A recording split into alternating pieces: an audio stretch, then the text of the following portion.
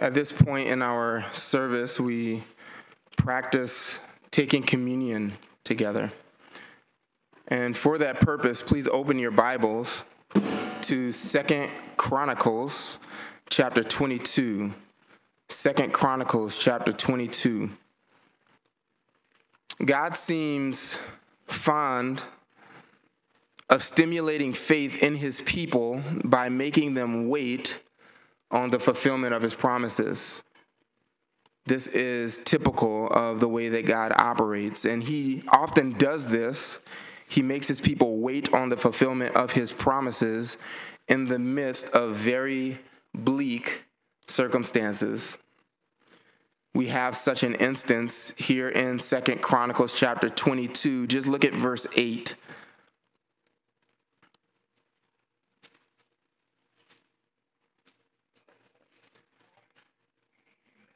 I hear pages still turning. It must mean we don't go here often.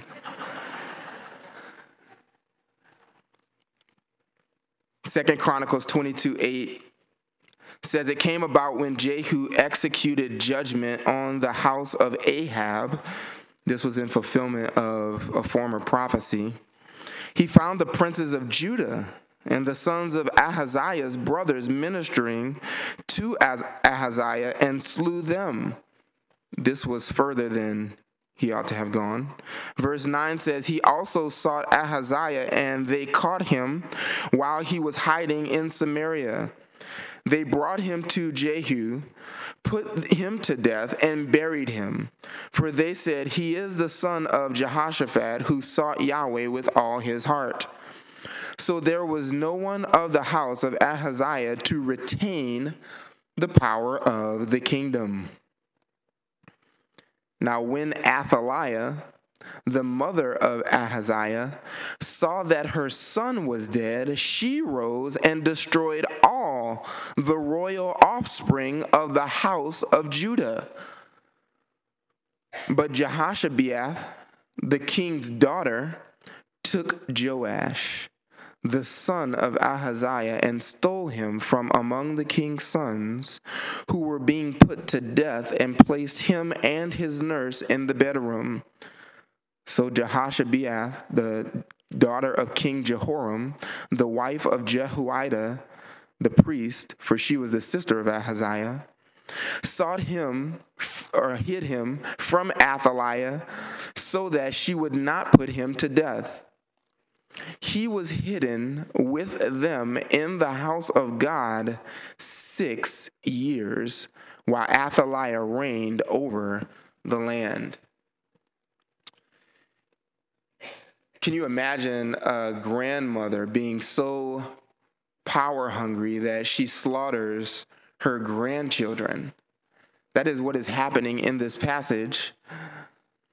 And she does this once Jehu unlawfully removes those who might retain power in the kingdom in Judah.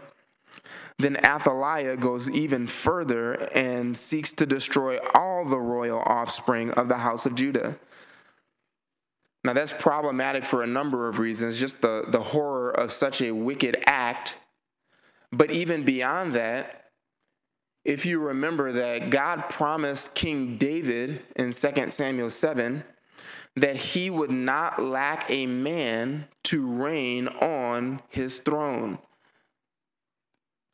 King David is supposed to have descendants perpetually to reign on the throne so that eventually the Messiah comes from his line and reigns on the throne of David in Jerusalem. That's even still forthcoming.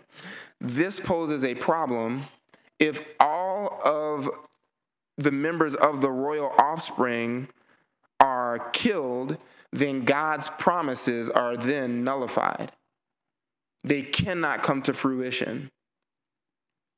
And just notice that in the midst of this slaughter that's happening, all of the sons, the members of the royal line, are being put to death. This aunt of this future king, Joash, takes him and hides him. But apparently no one knows this. So for 6 years, not 6 days, not 6 weeks, not 6 months, for 6 entire years, what is the nation left to think? The promises that God made to David, how do they get fulfilled? Can they come to fruition? When God's promises are so delayed that they seem to have failed, faith will sustain the faithful. Any faithful Jew, any faithful person who believed these promises would have said during this 6-year period, I don't know how it's going to happen. There don't seem to be any descendants of David remaining, but I know that God cannot lie. God is true. God's promises will not fail. Maybe he has to resurrect someone, but his promises will not fail. That's what faithful disciples of Yahweh would have said during this 6-year period.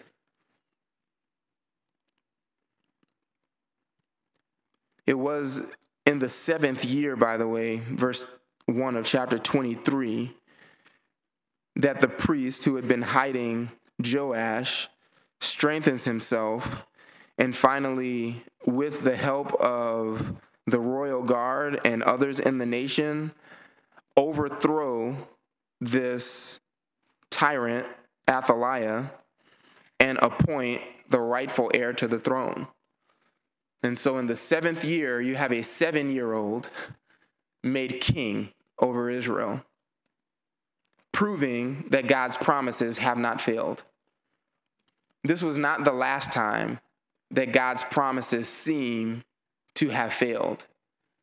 There was a 3-day period after the king of Israel, who had revealed himself as such, Jesus of Nazareth, proved by sign after sign after sign, miracle after miracle after miracle, that he was indeed the king who was coming.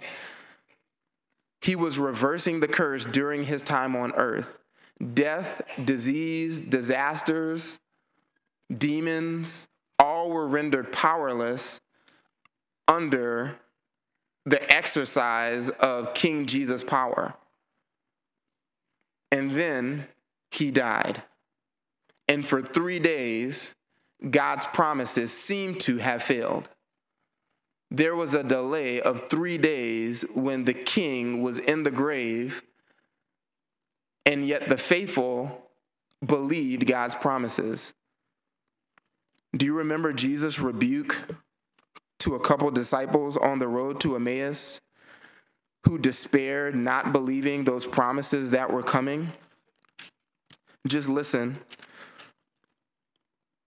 From Luke chapter 24, verse 25, Jesus said to them, this is before they realized that he is the resurrected Christ.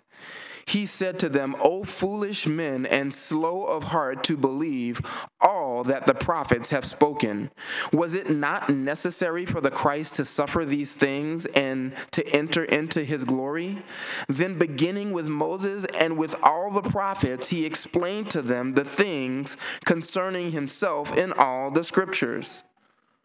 When God's promises are so delayed that they seem to have failed, faith will sustain the faithful. And here, even today, we find ourselves in a similar position. Around the communion table, if you will, a promise outstanding of a crucified, resurrected Messiah who will come again to reign. God's promises have delayed for almost 2,000 years now. Communion is a bold proclamation that we believe God's promises will be fulfilled as he has spoken them. Because how long are we supposed to practice this? Until he comes. you proclaim the Lord's death until he comes.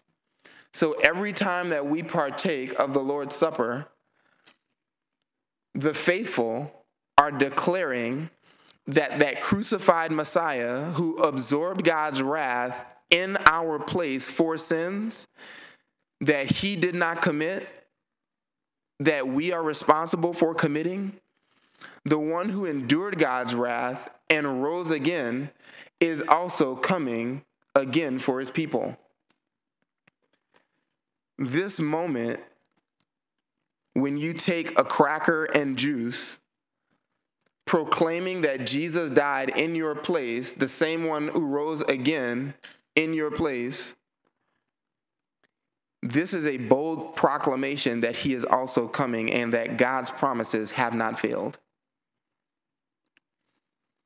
If you do not submit to King Jesus, if you do not believe the promises of God, that you are a sinner deserving of death, deserving of God's holy wrath against you, if you do not believe that Jesus died in the place of sinners, and if that faith is not demonstrated in a striving to obey him, then simply put, this is not for you. This isn't an attempt to shame you if that's you, but this is a time specifically for God's people to proclaim the Lord's death until his promise to come again is fulfilled. And so I want to encourage you, if you do not believe in Jesus, then you must. Today, for you, can be the day of salvation. When the bread and the juice come by, don't take the elements. Just let them pass. But do consider your standing before God. Consider what sin you're holding on to, preventing you from submitting to King Jesus, and repent of holding on to those sins. Submit to King Jesus. And believe with the rest of us that this same king is coming to bring a kingdom where the wicked will be removed and only his faithful will be welcome to reign with him. Men, please come serve us and I'll be back. Take communion on your own as your hearts are ready.